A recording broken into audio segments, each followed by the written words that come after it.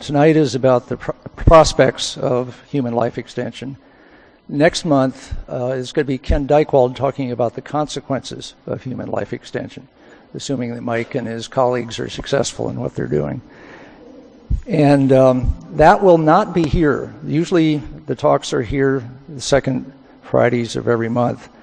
Next month it's the first Friday, December 3rd, and it's not here. It's over in the Presidio at the Golden Gate Club, which is the old enlisted men's club. And I'll be sending out a map if you're on the email address. Give your email address to the list if you don't have it already, and you'll get a map to the Golden Gate Club in the Presidio for next month, December 3rd, Ken Dykewald. We're starting to fill in the schedule for 2005. And something else you can do with these cards that I'll talk about in a minute, if you want to put suggested people you'd like to hear from as part of the seminars about long-term thinking, put a name on there. The thing I've been surprised to find is that basically everybody we ask says yes. And that's amazing because they're not paid. We pay their travel, and they often come and talk about completely new angles on something they're familiar with. That's, I think, part of the attraction. In February, I'll mention the card shows Roger Kennedy talking about living with limits. That was a real placeholder of a title. His title of the talk is actually The Political History of North America from 25,000 BC to 12,000 AD. Roger is the former head of the National Museum of American History at the Smithsonian in D.C. and knows of which he's speaking. Jared Diamond is coming in April, and we'll have a piece on time capsule behavior in May and others that are filling in. Laurie Anderson came by the Long Now office today and is planning to do some stuff with Long Now next spring, and we hope to have her come and do one of these talks sometime next year.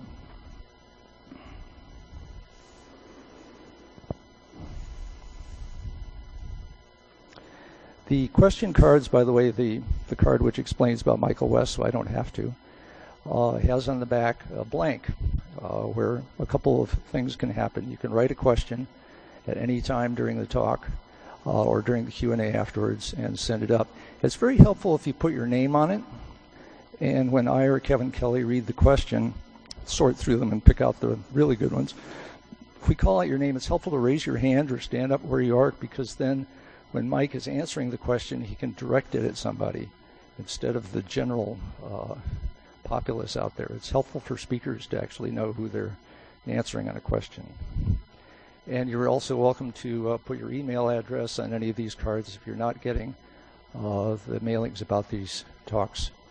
It's often convenient, especially when we have a schedule change like next month. 5 or 6 years ago, I was at a conference called NextMed 2 in, I guess we were in Cambridge or Boston it was.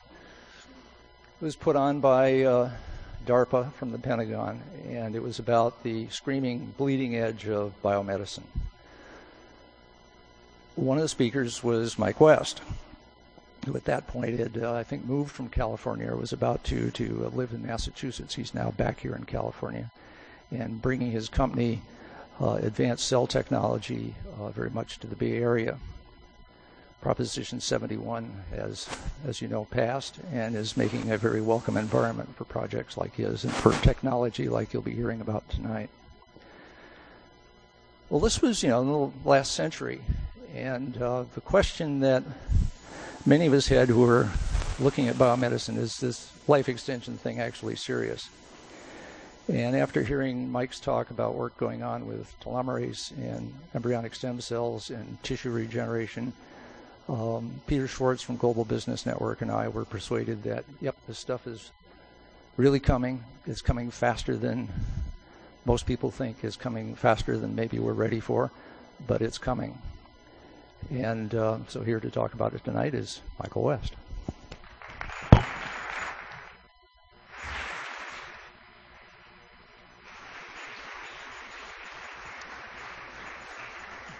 Thank you very much. It's a pleasure to be here. It's wonderful to be back in San Francisco. as Stuart mentioned, living in the Boston area, after having lived here, you realize how special of a town this is. And it's really a thrill to interact with some of you as well. Well, what a challenging topic. How do you live up with such an introduction? What I'm going to talk about tonight is some of the pioneering work, I think, that's been done in the basic biology of aging. I'm going to take us through to briefly describe some of the science. I'm going to talk about human embryonic stem cells and the use of cloning in medicine. I'm happy for those of you who take issue with these technologies. I'm happy to have some time to debate it. But what I hope to do tonight was just not to continue this debate about embryonic stem cells, which is important, but try to give you a flavor of how I've approached the field. I have actually approached the field with an interest in the biology of aging, and more specifically, the biology of mortality and immortality. And that's really the theme I wanted to try to communicate to you tonight, for those of you who can think beyond the moment. And so, let's do that. This is a photograph that was given to me by my mentor, Dr. Samuel Goldstein, who's no longer with us. He died in 1994. He was a pioneer in the biology of aging. Maybe some of you have heard of the disease progeria, which is a premature aging syndrome, and Dr. Goldstein did a lot of that pioneering work. He also studied the aging of the Galapagos tortoise, these long-lived vertebrates in the Galapagos Islands. Well, Sam gave me this photograph, and I feel that it is embedded within this photograph is some very important biology. Of course, it shows a woman, her daughter, and her daughter's daughter, and her daughter's daughter's daughter, all superimposed in one photograph. Keep that in the back of your mind as we progress through the next few slides. Now, what this is an image of aging. It's a woman in a nursing home, her hands folded in her lap. When we think about the biology of aging, however, whatever background you bring to it, you probably think you know what that is. And scientists, gerontologists that study the biology of aging probably bring the bias many of you bring to it. I know what that is. That's sun exposure. That's too hot of water when we're washing dishes in decades past. That's wear and tear. That's the aging process. That's like our car wearing out. I'm going to challenge that idea tonight. The image that you saw in that photograph of the woman in the nursing home, that image that we're seeing here on the screen is often based in a biological reality that's different than the image itself. And the biology of aging, which we look at and say, I know what that is. That's what happened to my Honda Civic. That's why we wear out. That's entropy. Is a very common way of thinking about evolution. I just think it's absolutely dead wrong. And I want to try to defend that idea tonight. And really the story, it's a little bit embarrassing for a modern to realize, goes back to the very ancient world.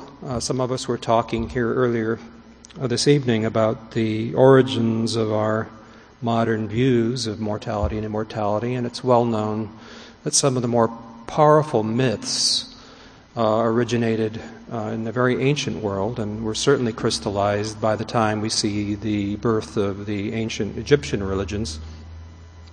What is shown here, of course, is a depiction of the ancient myth of Osiris and Isis, and it's a primeval myth, and many people believe that it permeated much of the known world at that time in the years following, and probably was the basis of the mystery religions, and ultimately much of this was incorporated into modern, now modern Christianity as well. The myth, for those of you who aren't aware, involved Osiris, shown here emerging from the river on the back of a crocodile. But I'd have you note, springing from his body was life. Osiris was the personification of a simple concept which the ancient world recognized. And it's really central to the theme I'm trying to communicate tonight. It could be said that Osiris was a personification, a deity that symbolized the immortal renewal of life. As we know, every spring, the hyacinths spring forth from the ground.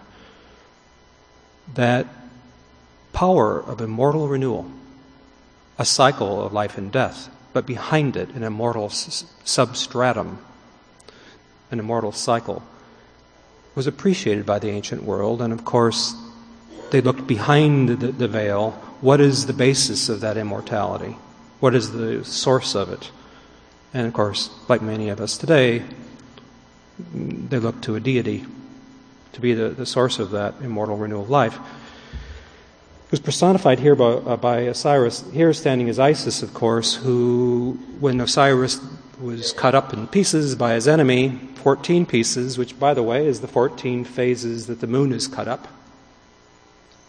She, just like the moon, is bandaged back together in 14 steps to make an immortal cycle of life and death.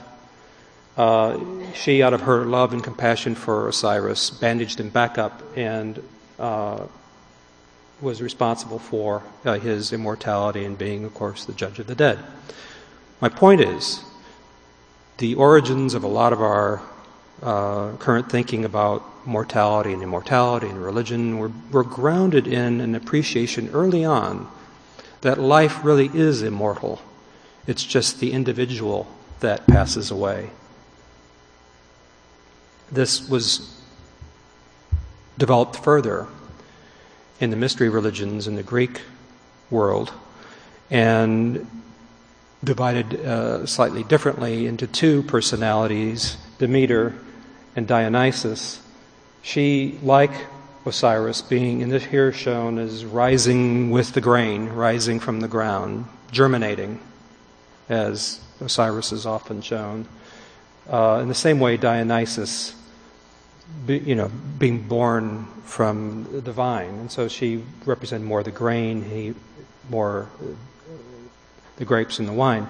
The Greeks described this dichotomy as Zoe, immortal life, and bios, the individual that passes away. So a biography was the life and death of an individual. Zoe was this immortal substratum. It was the life that the gods enjoyed, of course.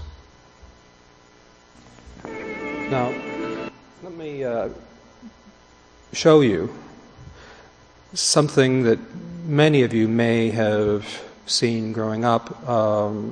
This is the beginning of a medical drama from the 1960s. Let's see if any of you remember it.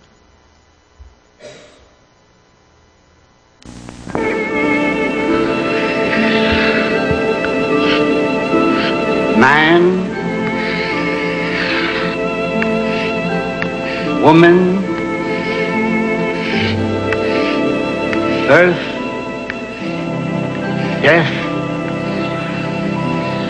infinity. Do you remember that? Ben Casey? I used to watch that show, and to be honest with you, the next scene, of course, is Ben Casey bursting with a gurney, saving a heart attack victim. The stories were interesting, but as a young person, I kept the whole show thinking, what was that? What does that mean? It seems awfully interesting and profound. And of course, what interested me, maybe because I had a scientific bent, was this infinity sign. And maybe you think I'm being silly, but of course what this is referring to is the life cycle, the sexual reproduction and the life and birth of an individual, but life itself is immortal. And something clicked in my head when I saw that. And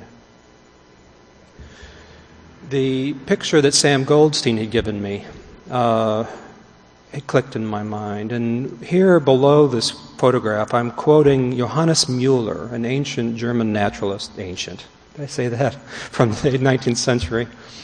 And he said, organic bodies are perishable, bios, while life maintains the appearance of immortality in the constant succession of similar individuals. The individuals themselves pass away. Okay, so this is the dichotomy that I was speaking of. Bios, the individual passes away. Zoe, the constant succession of similar individuals. That quote is the opening quote of an essay written in the 1800s by August Weismann, who is the father of modern heredity, in an essay he wrote on the biology of aging. This, as we began to enter the modern era of cell biology, these early scientists recognized that this old idea of Zoe and Bios, the immortal life cycle, this immortal renewal of life and its mystery, was really to be answered in cells. There were a lineage of cells that connected the generations that were immortal. It was the individual cells of the body that were cast off, that were mortal. And Weismann really crystallized this in his writings and defined probably what is the evolutionary origin of aging and death. So Weismann proposed that there were single-celled organisms that had the potential for immortality.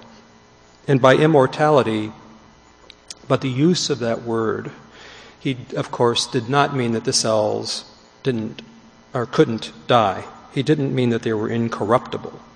If you step on them, they're dead. What he meant is that the original primordial cells could proliferate if they were fed well and weren't stepped on, potentially forever, leaving in their trail behind them no dead ancestors, although some will die.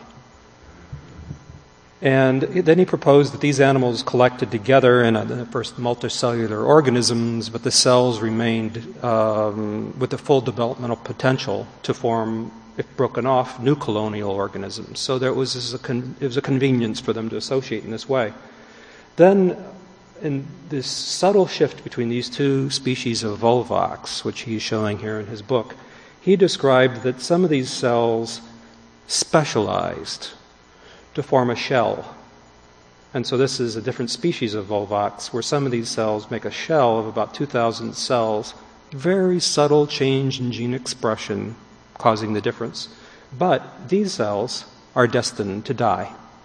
So they somehow shelter these cells inside and allow them to then break out and make a new colonial organism.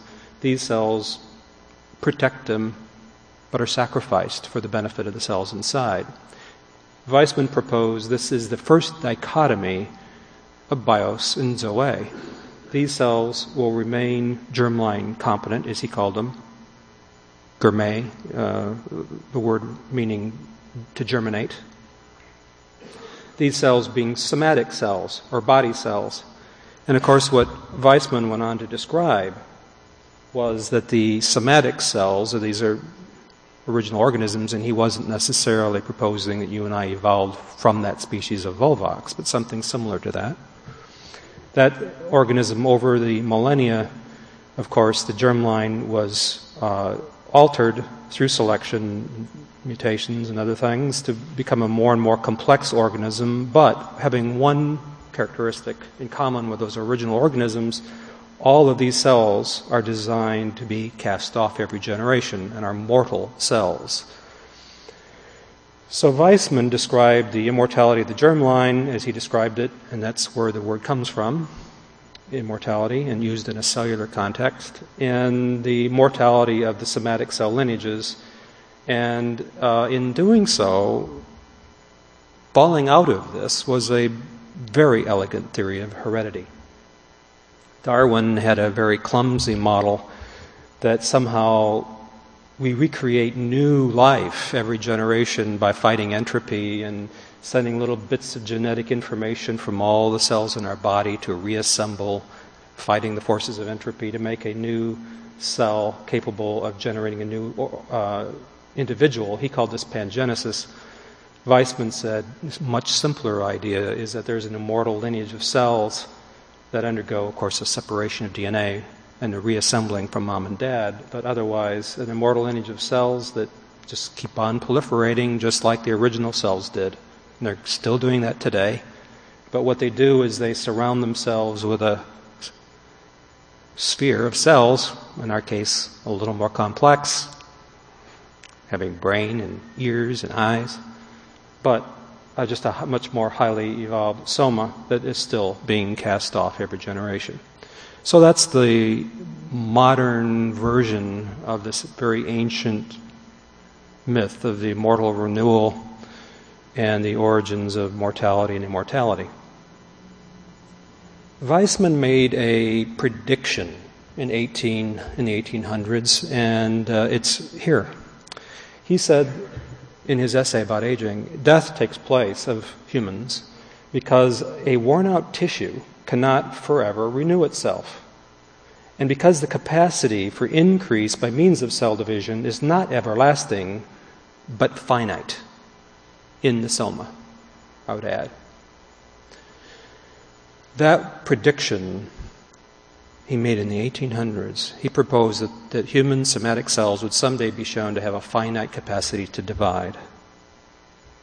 And so, in essence, what he was saying is the somatic cell lineages, because they did not share this replicative immortality of the germline or the reproductive lineage shown here in blue, they were deprived of it. Maybe the same way you've heard that these little animals that live in caves, like crayfish, that never see light, they become blind. In the same way, he said, if you aren't using a trait like immortality, you'll lose it. There was another interesting, though, consequence, which I've heard mentioned twice here tonight, the selfish gene concept. Way back in Weissman's era, people thought, wait a minute, maybe an egg is not a chicken's way of making another chicken. Maybe we got the biology upside down. Maybe a chicken is an egg's way of making another egg. And we are just the fluff of a milkweed. The seed itself is the only thing that's important. We're just here to carry the DNA to the next generation, to do some fancy footwork in the dance floor to impress our sexual partner and reproduce. A lot of people thought that through. It wasn't just Richard Dawkins in the modern era that thought that through on a cell level. There were a lot of thoughtful people who debated these issues, hated the concept. But the biology was widely discussed back in the Darwinian era.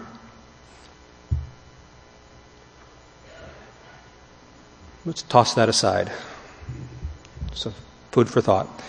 Anyway, so about 25 years ago, I entered the field, interested in studying this biology, the aging of somatic cells. So if this was human, here is the immortal germline. I'm not showing, for reasons of simplicity, how this DNA is halved and mom and dad's DNA gets back together. I'm just showing you as a single lineage of cells. Here are all the somatic cells that make up the body, the blood, the nerves, the brain, the skin, the things that make our bodies, you and me, really, and how that is an immortal process going on forever. Now, in the 1960s, a scientist that lives not too far from here, actually, Leonard Hayflick, lives up in Marin, was studying the culture of human cells from the lung, actually, and he was growing them in the dish. He was trying to do things with cultured cells and was flabbergasted over the fact that after a certain number of doublings, the cells seemed to stop dividing. And this was against all dogma. No one up to the 1960s believed that Weizmann was right. And Hayflick finally wrote a paper in 1961 that became one of the landmark papers of modern science, really, showing that human somatic cells are mortal. They really do have a finite capacity to divide. And so young cells taken from a young tissue will proliferate, and then after a finite number of doublings, they stop dividing. We call that senescence, or cellular aging. Cells can, however, rarely immortalize human cells, and they usually do it in the context of becoming cancer. But the fact that they could do it, for some people like myself, thought, it sounds like there's a mechanism, that there really is a mechanism of immortality in the germline. It's somehow some genes or something, some machinery somewhere in the cell that can be, with a few tweaks here and there, mutations, whatever, can come back on. Anyway, this was the biology. In the 1960s it began, and people like myself entered the field to study these cells and to grow them to old age in the dish and to try to, figure out what caused this, what makes cells from the body, skin cells, blood vessel cells, whatever, what makes them grow old. In the late 1980s, I stumbled across this paper. A scientist named Howard Cook in Scotland was studying some DNA at the end of our chromosomes. Our chromosomes are linear strands of DNA. And he had a way to measure the length of the very ends of the chromosomes. And when he looked at them, he summarized the data in this diagram. And this is actually from humans in tissues as humans age. And he showed that somatic cells were losing the DNA from the ends of the chromosomes as we age in chronological years. But the reproductive cells weren't losing that DNA. What I immediately clicked in my mind, and probably clicked very easily in your mind, because I just laid out this dichotomy of the germline and the soma, but it immediately clicked in my mind is, this is the kind of dichotomy we're looking for, number one, but number two, there was a theory out there. There was this wild theory by a Russian man named Alovnikov. No one took it too seriously, because Alovnikov had simply gone to a lecture in Moscow, had heard a lecture about how Leonard Hayflick in the United States had discovered that human somatic cells were mortal. They had a finite capacity to divide. Alovnikov walked home alone, walked to the train station, watched the people get on the train in Moscow, and had a flash of insight. He says, I know how it works. With no data, other than human somatic cells were mortal. It's sort of like the calculating prodigies. How in the world? No, so it was such a leap that people didn't take it too seriously, although Sam Goldstein, the man I mentioned, who's my mentor, and myself and some others, kept that in the back of our minds. It was a very intriguing hypothesis. The hypothesis was that he laid out in Russian, so we know that he was the first to think this up. There's a little bit of a debate, because a year later Jim Watson wrote down a very similar theory, but Alovnikov beat him by a year. If these are the chromosomes, what Alovnikov proposed was there was a special kind of DNA at the ends of the chromosomes we've called for years the telomere. This means end part of the chromosome. And that we've lit them up here so you can see them. These are human chromosomes with human telomeres. Alovnikov proposed that every time a cell divides in the body, somatic cells, a problem occurs. Watson called it the end replication problem. So as the double helix is separated and new strands are made, as Watson had pointed out a year later, we don't know how this little end here is replicated. There's no known molecular machinery to replicate it. What Alovnikov had proposed was somatic cells, our body cells, can't replicate it. So every time a cell divides, it loses a little bit of DNA. So it's like a burning fuse. That's a clock, too. Or, a clocking mechanism. But that in the immortal cells, like the germline, there was a special enzyme that could spin and make this DNA, and that is an immortalizing enzyme, an immortalizing gene. And that was Alovnikov's hypothesis. And that diagram I showed you that Howard Cook showed us, that actually these telomeres were shortening in somatic cells, plus a lot more data I'm not telling you about, caused me to go off wildly and come to California, and I found a venture firm here called Kleiner Perkins, Caulfield and Byers, who believed this wild idea. $40 million later, we had the gene, and we got to test it. And what we showed in the late 1990s was that indeed, when cells immortalized, they were turning on an enzyme called telomerase, which was a germline enzyme, a gene that was absolutely silenced in most body cells. It reemerges here. It was always on in the germline.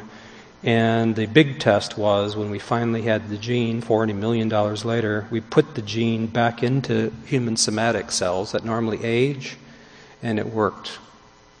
The cells stopped aging. What's really exciting in the years since then is that some of these diseases that Sam Goldstein and other aging researchers have studied for years, these premature aging syndromes, one is called Werner syndrome. It's where people grow old when they're 30 or 40. We now, I think, can be convinced, at least I'm convinced, that that disease teaches us that the telomere is indeed a very, very important part of why we age. So the concept would be, could we take telomerase from the germline and somehow put it back in the soma? Could we telomerize ourselves? Could we, immortalize all of our cells or rejuvenate them using telomerase? The problem, as you know, or maybe no, it's not easy to get genes turned on in our body or to do gene therapy. So I began thinking about how we could use this biology to actually impart this magical, in a sense, magical immortality of the germline, and somehow use this information to help with the biology of aging. And I went back to this diagram. I thought, if we got a stem cell, a cell with the potential to branch out and make other kinds of cells, we could telomerize that. Well, we want a powerful stem cell, one that could make a lot of things. What if we went back and got the mother of all stem cells? If you go backward in this branching tree of cells, you go all the way back here, there's a cell in the mouse that had been grown in the dish and captured in the dish, called an embryonic stem cell. That cell could become everything in the body. We could telomerize that, and then we could make young cells of any kind. And then I had a thought. What if that cell is absolutely primordial? All the way back at the beginning of the branching tree, the mother of all stem cells, it then wouldn't know yet whether it was going to become a sperm and egg and continue the immortal legacy, or whether it was going to become a mortal cell and die with that generation for the first time in billions of years. It might still have telomerase on. Maybe we would not need telomerase. Maybe it would be the immortal cell, the first ever human immortal cell, ever naturally immortal, until it differentiated. And that was the genesis of the project to get human embryonic stem cells, which we began back 10 years ago now. And so that concept would be, if we could capture some cells from the immortal human germline, we could make any kind of cell. All those cells would be born young, in the same way babies are born young. Well, the project began when I met with Roger Peterson here at UCSF. Roger was making these. These are called blastocysts. These are the cluster of cells that result after the fertilization of an egg cell by a sperm cell. And as many of you know, in vitro fertilization, which Roger did at UCSF, you fertilize an egg with a sperm, you allow these cells to grow for a few cell divisions, and you get a cluster of cells. These cells are cells that will become a placenta if this cluster of cells attaches to a uterus and starts a pregnancy. This is called the inner cell mass. And what we believed is that we needed these blastocysts. We could take this inner cell mass, and then if we could culture it in the dish and keep it in a primordial state, block it from starting to differentiate, we might be able to get an embryonic stem cell line, cells that we could expand in number without them becoming body cells, and then later turn them into body cells. In 1998, actually it wasn't Roger's lab, it was a collaboration with Jamie Thompson in Wisconsin. The first human embryonic stem cells were published. This is one of those cell lines. This is H9. This is an island of about 1,000 cells growing on top of contaminated mouse cells, as many of you have heard.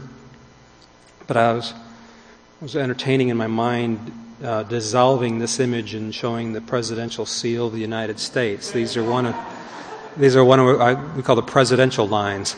These are one of the lines that were made before August 9th, 2001, that President Bush said, you can do federal funding on these cells. You can't do federal funding with the cells that are not contaminated with mouse retroviruses.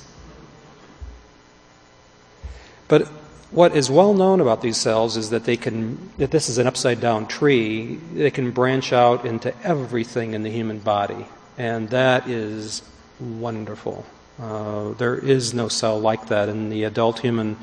We talk about adult stem cells. There are adult stem cells. There are cells out here in the peripheral branches, blood-forming cells and so on that can become, they're technically stem cells that can branch out.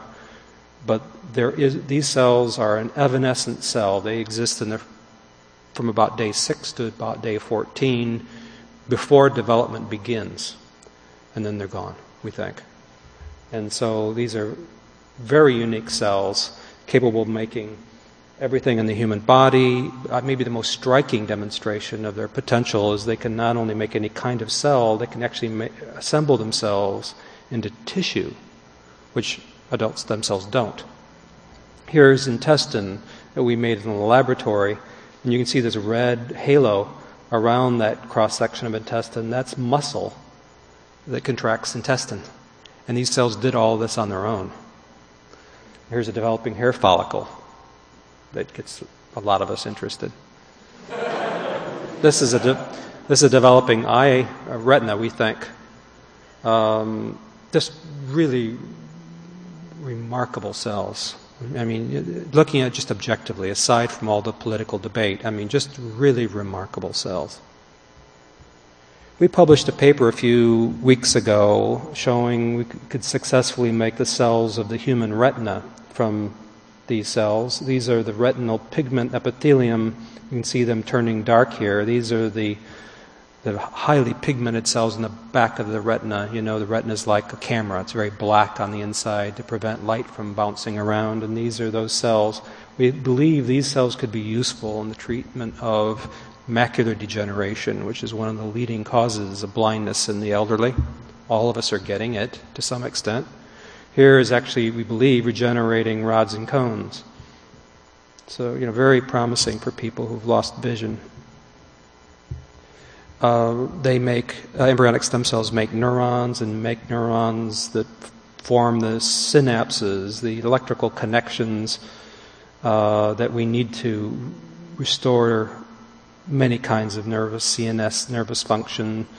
And of course you've heard Nancy Reagan hoping that someday the power of embryonic stem cells to regenerate the complex architecture of the brain might be able to help in such devastating diseases as Alzheimer's disease.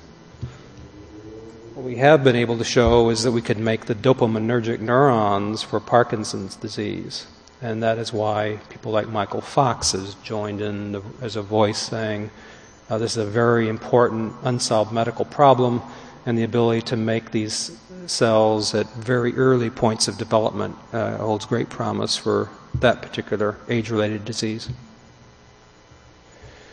These cells, though, as I mentioned, are immortal, and this is what we call an assay for immortality. This ladder going off into heaven is the presence of telomerase. The minute within a week of these cells starting to develop into somatic lineages, this immortalizing gene turns off and is silenced. Isn't that interesting? So there's some truth to this idea. We start aging in the womb. This would actually suggest we start aging in the first few weeks. In the time of Weizmann, William Osler, the famous physician at Johns Hopkins, gave a lecture at Harvard called Science and Immortality, and he's talking about the germline, and it really fits in many respects these cells. I'm going to actually read this quote.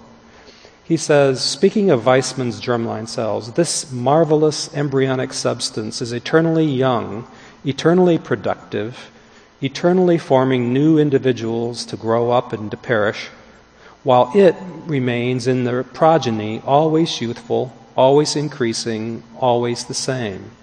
Thousands upon thousands of generations which have arisen in the course of ages were its products.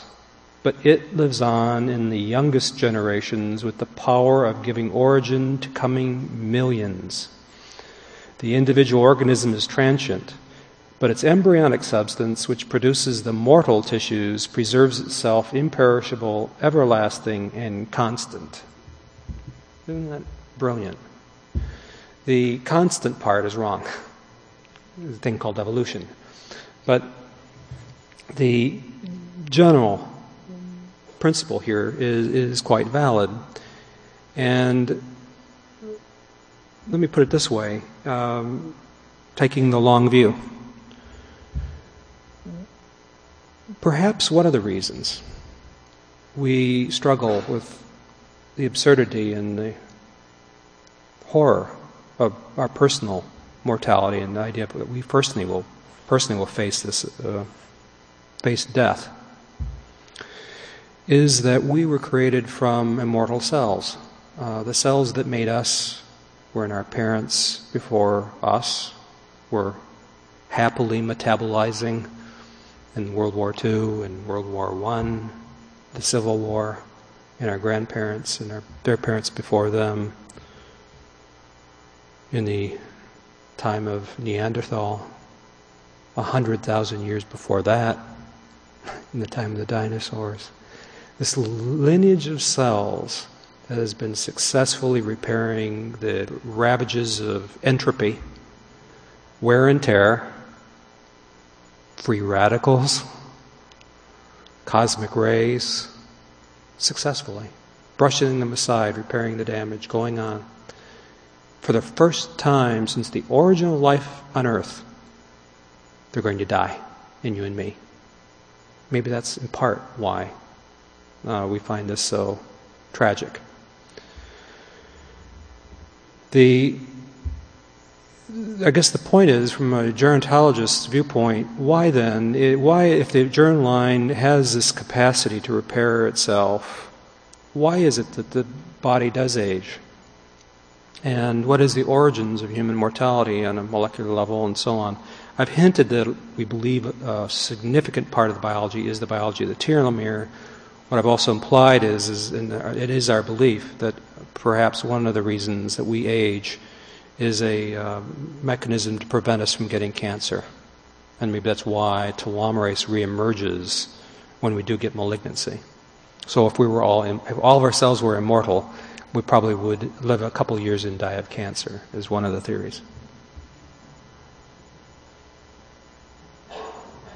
Now, in 1997, Dolly was cloned.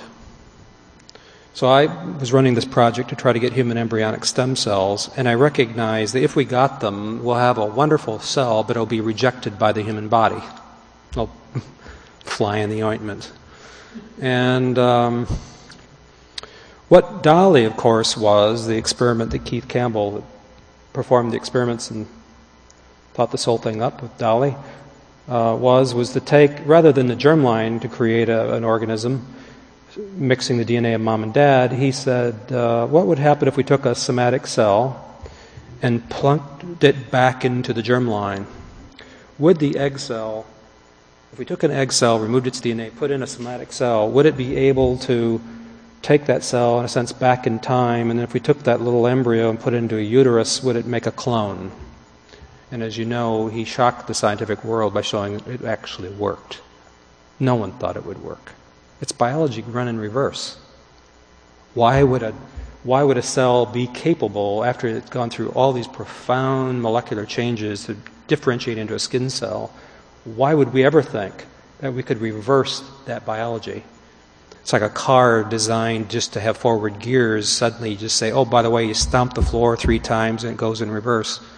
And it was never designed to do that. That'd be bizarre, wouldn't it? Well, that's like this. Why would biology run in reverse by using nuclear transfer? It's bizarre. Well, that's interesting, of course. And a lot of people thought, we can now clone all the famous racehorses in history and have them compete against each other.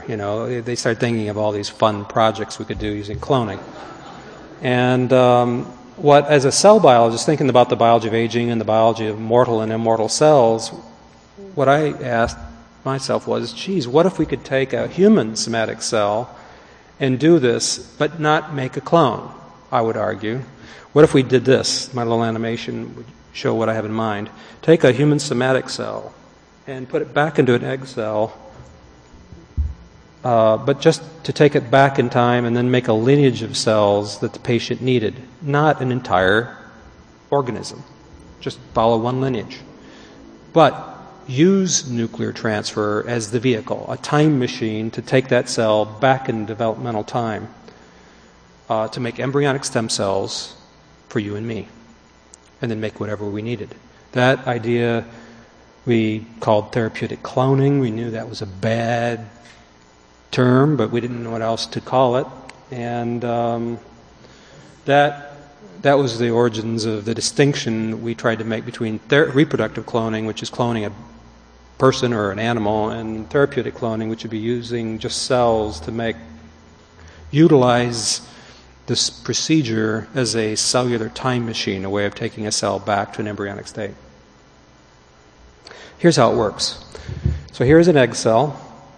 I'm going to turn on the ultraviolet light, and here is the chromosomes, and there's actually the chromosomes that were ejected, waiting sperm. So maybe back it up again.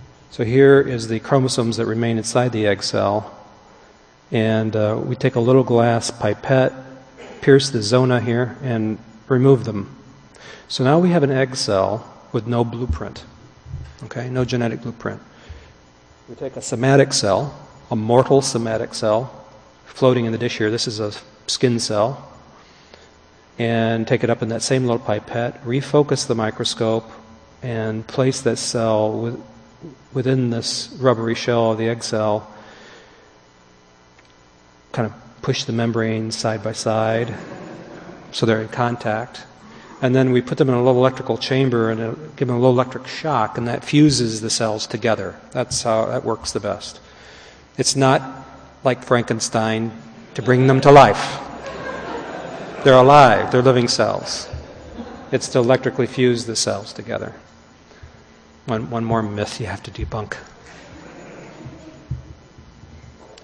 Then all of this magic occurs by the egg cell. Cloning biologists must look awful smart to be able to do this biology in reverse. It's the egg cell. We have no idea. Well, we have ideas, but the egg cell is doing all of this wonderful thing. So you put in a skin cell's DNA, and the egg cell somehow, somewhere in this egg cell is molecular machinery that can take that DNA and do to it what you do with a computer disk, when you say initialize. It just wipes out all of its programming and resets it all the way back at the beginning of life. Isn't that wonderful? And so that blueprint then is scrubbed clean, reprogrammed, and this cell begins development as an embryo, just as it would have if it was sperm and egg. If you put it into a uterus, you get clones. These are all cloned cattle.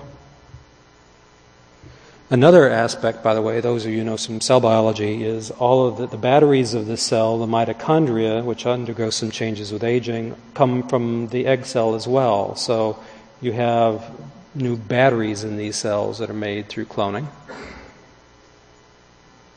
But does it reverse the aging of a cell? You've heard that it doesn't, that Dolly was born old. And when Dolly, there was a study done on Dolly's telomeres, and my old friend Jerry Shea, when he heard about these results, he said, I recalled when the news came out that's supposed to be somebody, said that Dolly was a sheep in lamb's clothing. In other words, she was born old. I think that's an appropriate quote now. The early thought was, because cloning takes a cell that's somatic, that started to age, and you put it back into an egg cell, it reverses the developmental clock, but not the clock of aging. So you're born old. And Dolly was born old. And that's a very common belief. It's wrong. Absolutely wrong. It's a myth. It's based on real science. It was published in Nature in 1999. It's just that this paper was wrong. We did the first definitive study on this, looking at telomeres in the context of cloning and aging in cattle, not sheep. And so we took young cells, grew them to old age, measured their telomeres, and showed that when you took an old cell and put it back into an egg cell, telomerase, it's present in the germline, was there, activated, and rebuilt the telomere back to the beginning of life. Two miracles on top of one another. That cloning could reverse the biological clock of development, but also rebuild this telomere clock of aging. As remarkable as it sounds, it works. At least it works in cattle. The Roslin Institute later published another paper showing that it did indeed work that way in sheep. It's been shown also. So this is actually the way we presented some of this data. Here's cow cells growing to old age. We took these cells, used them in cloning, and showed that the clock of aging got reset actually longer than it was originally. It was an interesting phenomenon that this clock, the way, if you put an old cell back into the germline, it actually overshoots and resets the developmental clock, making the animal younger than young. Shortly after our paper, Teruo Wakayama, that cloned the first mouse, shown here, called Cumulina, he cloned the clone. And then he cloned the clones of the clone. And he showed that telomeres did the same thing in mice that they did in cattle. They get longer, not shorter.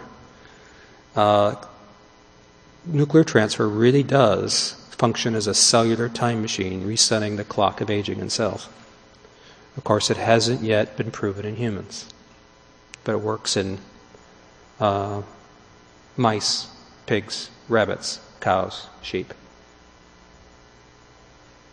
These animals were all cloned from senescent cells that were at the end of their lifespan, and these animals moo. And as you can see, the cells must have divided because there's now trillions of cells here. So what we have is a way of making an old cell go back in time, rebuilding its telomeres, but also taking it back to an embryonic state, making regenerated cells possible of any kind for the human body. Can you see where we're going? This is an enabling technology. This is a portal technology. This is going to make a lot of things never thought possible before possible. In the human cell therapy area, we could imagine taking a patient cell back in time by nuclear transfer, making young embryonic cells, turning them into whatever the patient needed, but there'd be young cells histocompatible with the patient, any kind of cell. Animal studies suggest this really does work. This is an animal called Chance that was, years after it had died, some of its cells were found. This animal died as a geriatric animal, a very old animal, and it was cloned. It was a pet, actually. Here's the family with its clone. They aptly named it Second Chance. It's not a joke, it's true. What's interesting was this animal was very old in cow years, 22 years of age. Second Chance is young and is healthy and is doing well. And this is sort of a proof of principle that you can take an old cell and make very young cells. Of course, we would never clone a young person, but it's a demonstration that this really does work. We published the first efforts to do this in humans, the first cloned human embryos shown here in 2001. And our dream was, of course, is to make beating heart muscle tissue, other kinds of cells, neurons, blood cells, for instance, by taking a patient cell back in time, regenerating the cell lifespan. You know, this whole platform I'm showing you here is called regenerative medicine, and that's why the California Stem Cell Initiatives Institute is called, I think, the Institute of Regenerative Medicine. This new technology platform, we're very hopeful that it could have marvelous new ways of intervening in age-related disease, but not just that, of course. Any disease that's degenerative in nature, like diabetes, where you lose the cells of the pancreas and it causes you to need insulin, even if you're a child, this technology could potentially help restore organ function in a host of diseases. My interest as a gerontologist would be, could we do the profound? Could we raid the immortality of the germline in a profound way to give young cells to old people? Here is the telomere shortening of blood cells. These are centenarians. You can see their telomeres are clustered, well, you wouldn't know because the numbers are missing, but right about the Hayflick limit. We have a genetic brick wall in our body. Our cells are mortal. Could we give old people, even 100-year-old people, back the blood-forming cells, for instance, that they were born with? So could we take an old patient with old blood cells, do nuclear transfer, and restore the immune system, for instance, of an old person using nuclear transfer? Let me show you a little video. It's the first experiment to test this in an animal. The video, the theory behind it is there's a primitive cell called the hemangioblast, a cell that can become blood, all of the blood cells, but also, and this is really exciting to me, can also go through the blood and reline our vascular tree with young vascular cells called endothelial cells. It's an old saying that you're as old as your arteries. Many of you know the number one cause of death is coronary disease. These cells potentially could rebuild our immune system with young cells if we made them using regenerative medicine, the techniques I just described to you, taking a patient cell back in time, making embryonic stem cells, making these cells, putting them into the blood, and then making a new young immune system and maybe even young vascular tree. MSNBC somehow found out of the experiments we were doing in animals using old cows to test this and televised it, to my amazement. There we go. Millions of Americans suffer from diseases like these, diseases that involve a faulty immune system. What if therapeutic cloning could fully restore not just organs, but a defective immune system? That's the goal of an ambitious experiment that begins in Pennsylvania. This cow is about 12 years old, no spring chicken. Researchers will try to replace her aging immune system with a peppy, rejuvenated system. Skin cells from the old cow are shipped to advanced cell technology in Massachusetts.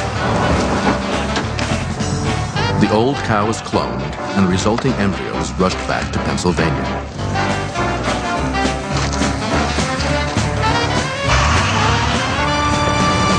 The embryo is implanted in a surrogate mother, then removed and flown by charter plane to New York. The tissues are rushed to the Memorial Sloan Kettering Cancer Center.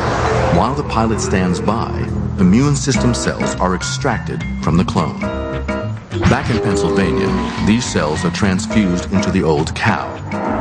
A perfect genetic match from a clone, these cells shouldn't be rejected.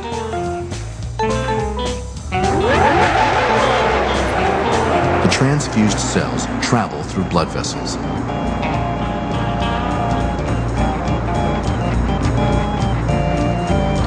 They should find their way into the old cow's bones. There, the immune cells should settle into the marrow, the core of the immune system. If it works, the marrow will soon start cranking out new white blood cells, the workhorses of the immune system. The Pennsylvania team takes regular blood samples from the old cow, which are shipped to the Mayo Clinic in Rochester, Minnesota. Here, the blood is analyzed. Are there fresh white blood cells? Peter Wettstein, an expert on the immune system, is about to see the results for the first time. He wants to know if the old cow's white blood cells are on the rise. The figures look good, but have the new white blood cells really come from the transfused cells? 10 days later, good news arrives at Advanced Cell Technology. We just got some new information that suggests that the new immune cells that we place into the old cows have definitely taken up home and appear to be producing white blood cells. And this data is preliminary, but it looks very encouraging. There's an old myth about... There is promising data. It's in press. It should be out soon. There's an old myth about King Aeson and Medea, the sorceress, who slits his neck and makes a witch's brew of young blood to give him back young blood. And I think this is going to be possible. We're excited that in these animal studies is that the cells did become part of the vascular tree of the animal as well. So the idea would be that we could put these cells back in the circulation and they could potentially go back to help mend the age-related changes in the vascular tree, such as in atherosclerosis, maybe even be used to target cancer. Here you can see some of these genetically engineered cells in the bone marrow relining vascular blood vessels with blue or marked cells so we can see them. We published a paper, a few months ago now, where we could inject these hemangioblasts into heart muscle that had been hit with a heart attack. So this is scar tissue, and we're pleased to see that these marked, again, these blue cells regenerating the myocardial wall with new heart muscle, which normally does not happen, as you know, after a heart attack.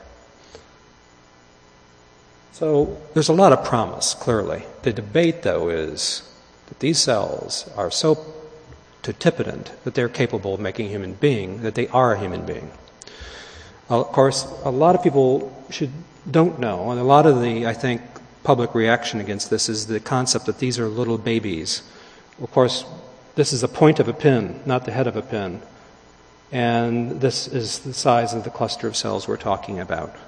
Size isn't everything, but it's part of the story. The real, I think, definitive reason why these are cells, not people, is a much more complex thing. And I'm not going to get into developmental biology 101 here tonight. But for those of you who are interested in studying this, these clusters of cells we call blastocysts are shown on this level. We know, this is from a textbook in embryology, we know that the origins of twinning, identical twins, come from the splitting of an embryo. So non-identical twins are separately fertilized eggs that make separate blastocysts that separately attach in the uterus. And we can tell that because, of course, they're not genetically identical and they have separate membranes. But depending on how the membranes lie in the case of identical twins, we know for a fact, this isn't a matter of debate, that a single fertilized egg can split in a few days, or a week, or up to 2 weeks after fertilization, leading to identical twins. Or 2 embryos can stick together, leading to a human being that's a mixture of 2 genetic backgrounds called a chimera. And what this biology teaches us is that human development itself and what we call biologically individuation, the commitment of these cells that they're going to make a person, or 2 persons, or a part of a person, or maybe not attached to the uterus and not make anything. That decision point is about 2 weeks after fertilization, and that's why, in part, I feel comfortable that if we drew a line as a society and said, prior to 14 days, these are unformed cells, if they haven't individualized even, and there's no body cells of any kind in these things, none. You know, how could it be a person if there's no body cell there at all? One can make that argument. But if this entity hasn't individualized, why would we ascribe it the status of a person if it's not even an individual yet? And that is the ethical justification of why I and others have argued that therapeutic cloning that sets a strict standard, as we have in California, of even more conservative, I think it's 12 days here in California, under the new stem cell initiative. What we do with unformed cells is not a baby. It's not an abortion debate at all. That's the ethical argument. In any event, we're not talking about making genetically engineered people. We're talking about making genetically engineered somatic cells and using them for treating the problems of the biology of aging, which brings us back to the beginning. And when I was in New York, I saw this, and I'm a gerontologist, and I took a double take, and I could have swore that said, "I'm aging." Closer. No, it says, "Imagine." And I'd invite all of you with me to imagine what kind of a world we could create. Going back to the primeval myths that unite us all as mankind, you know, they, as I pointed out in the beginning of tonight's talk, they really were trying, like Isis, to, out of love for a fellow human being, her love for Osiris, to reach into nature and find a way of extracting from the immortal renewal of life ways of helping those that we care for. Thank you very much.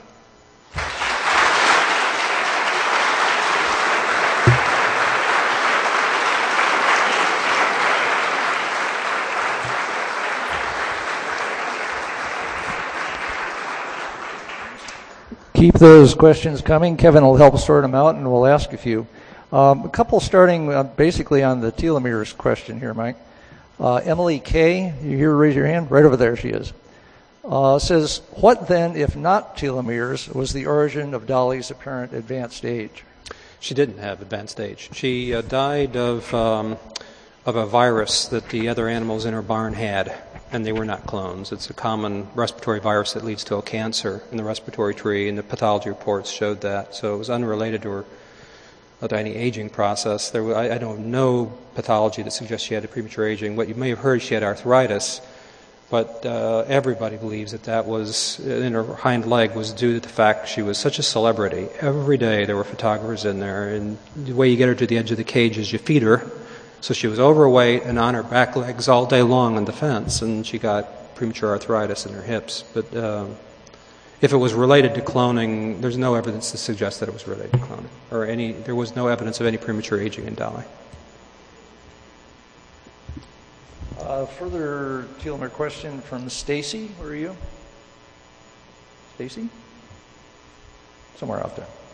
Earlier, you had mentioned a theory that telomerase is turned off in somatic cells to work against cancer. The clones are turning out to have longer telomeres. Does this make the clones more likely to have cancer? Apparently not, but they're telomerase negative animals. The telomere length gets reset oftentimes, although not always, longer than animals would normally have, but they're still mortal animals. And of course the theory I was laying out tonight of regenerative medicine is we could reset the clock of aging in any of your cells back to the same cells you were born from, but we wouldn't leave telomerase on, I would argue.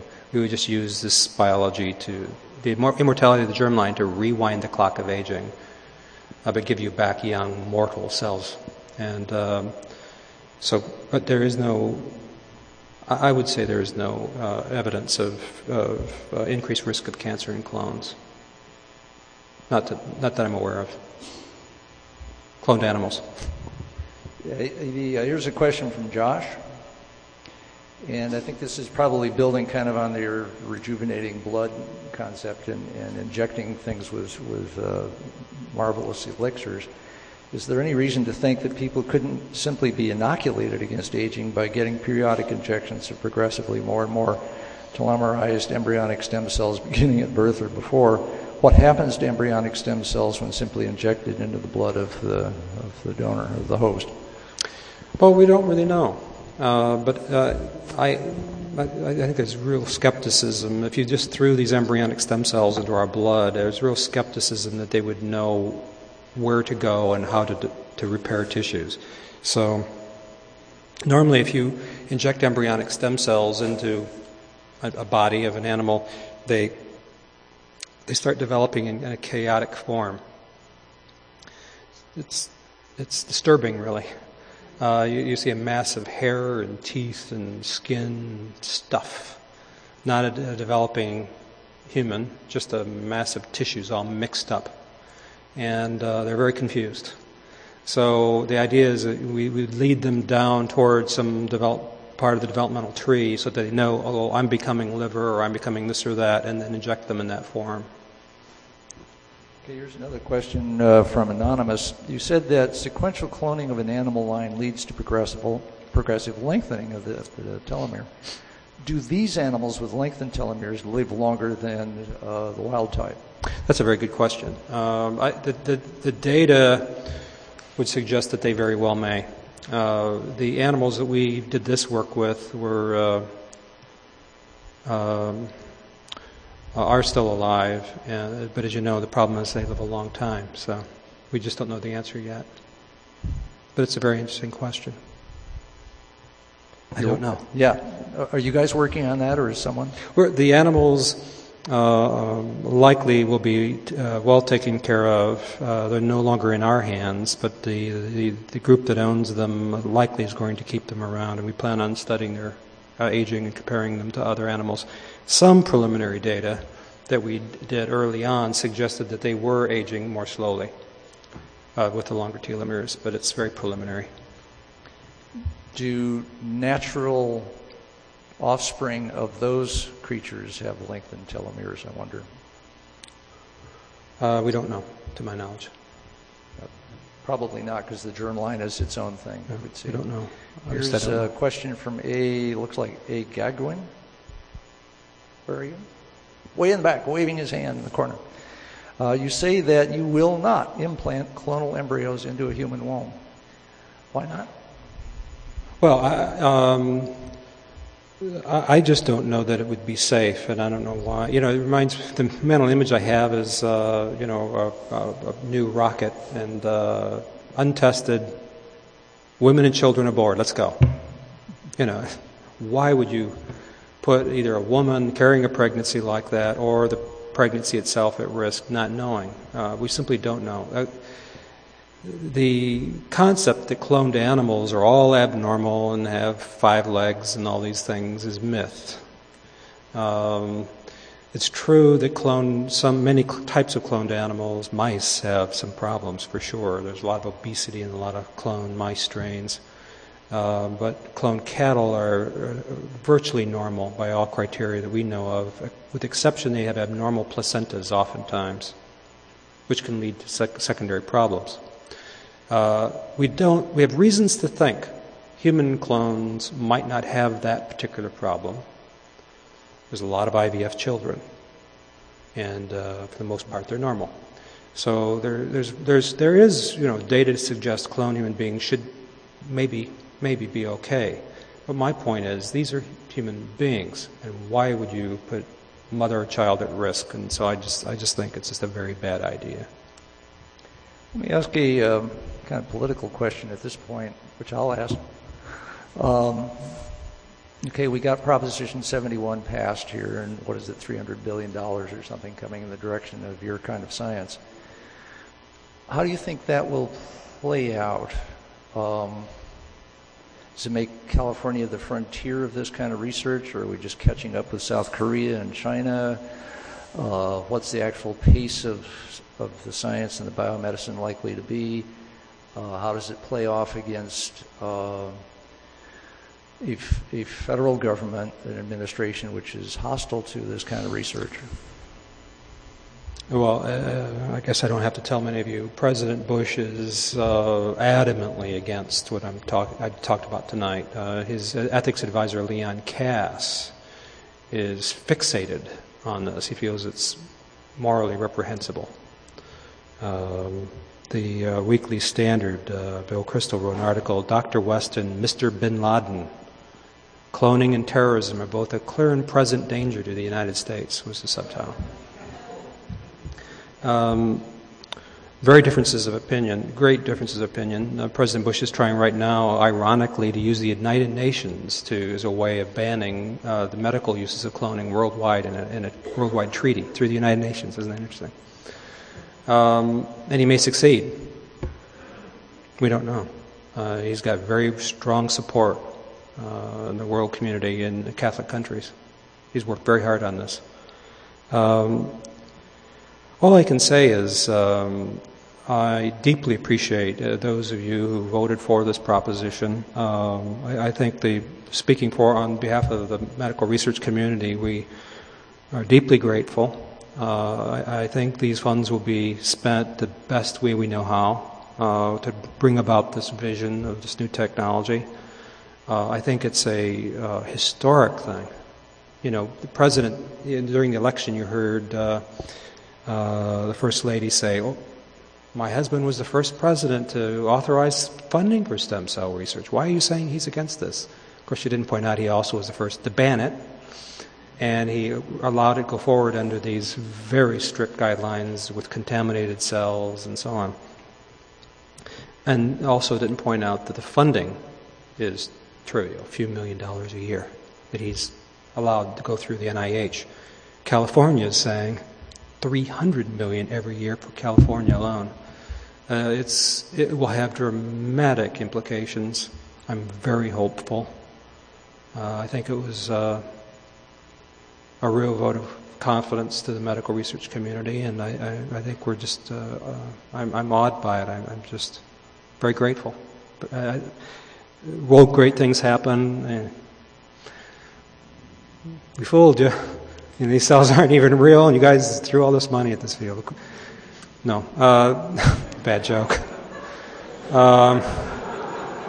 We're very excited, and I think other than isolating the cells initially, I've never been more excited in my life than seeing this proposition pass. In our lifetime, we'll see the fruits of this, I believe. I think it's clearly. Here's one from Randy Hayes. Where are you, Randy? Where? Somewhere out there. He says, I'm 63 and not a venture capitalist. What's in it for me? What's in it for you? What's in it for you? I talked about how the early days in Geron, and I was trying to get venture capitalists to help fund this quest for the immortality gene, and I gave a talk at this famous biotech conference here in Redwood Shores, the Ernst & Young conference. And I gave this talk on the biology of aging and the questions, and there's this long silence, and there's a voice way in the back of the room, and someone said, "Hurry up."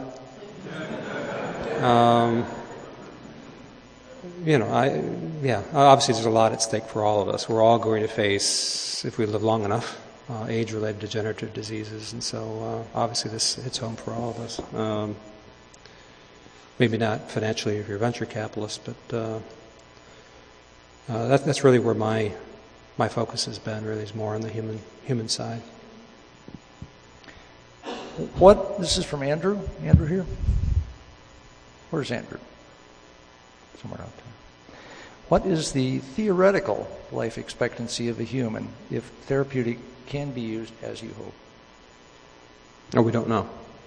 I'm teasing you, obviously, by saying that the germline is capable of making new individuals generation after generation, and we believe if you cloned second chance and made third chance and fourth chance and fifth chance, Just like the normal reproductive cycle, this infinity sign applies. We can keep making new chances, and forever. Which means, I would think, as far as we know, I can keep making, for instance, a new young immune system of yours forever. When Stewart's clock is finally ticking its last ticks, I can still be making Stewart's brand new young baby immune cells. He might not be here to receive them. That's the big question mark. Can we find ways of rebuilding the whole human body and use this power of the immortal renewal of life to keep renewing his life or our lives? See, that's engineering. And, and it's dependent on people and brains and money and all these kinds of things. So, but I know that we know the biology is real.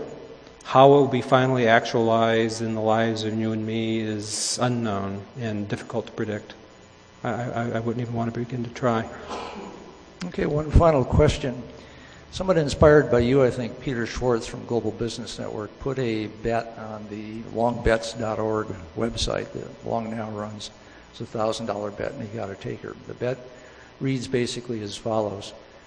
This was done in, I think, 2001. And he bet that in 2151, 150 years out, there would be a human alive at that time who is alive now. Would you take that bet? You know, a gerontologist turns pale with questions like that, and because it's verboten. There's a rule. Gerontologists don't ever make such predictions. I'm that one guy that's stupid enough to get my head cut off. My old colleague Sam Goldstein was as well. I remember before he died, he was interviewed by magazines, and he said, I think we'll see people live to be 150 years, 160 years old, and the lifetime of many of us now living. You notice I'm not saying me, I'm saying my mentor, who's no longer with us. But of course, if we live to be 150, the technologies in 100 years from now, for many of us that are 50, are going to be vastly superior. So why couldn't we go another 150 and so on? So I am dodging the question because I don't know, and I like staying with the things I know or feel I know. You know, I believe that his prediction, his friend's prediction, is possible, but it's dependent on. You know, right now, this field I'm talking about has a whopping total of maybe 12 people working on it. It's really dependent on effort and how much human effort was put into it. If we put the same amount of human effort into, 3,000 people die every day of degenerative disease in the United States. The same number of people that died in the World Trade Center on September 11th. But they die every day. If we put the amount of effort into regenerative medicine that we spend in a day, bombing people in other countries, we could make a real difference. But it's entirely dependent on the effort. We can't. And again, I'm coming back. The California Stem Cell Initiative will make a major impact. That is a massive commitment of resources that was made on Election Day. So I'm hopeful, but please don't ask me to make a prediction, especially when I'm being recorded. Well, I see your computer wants us to log out. So thank you very much, Michael West. Thank you. Good evening.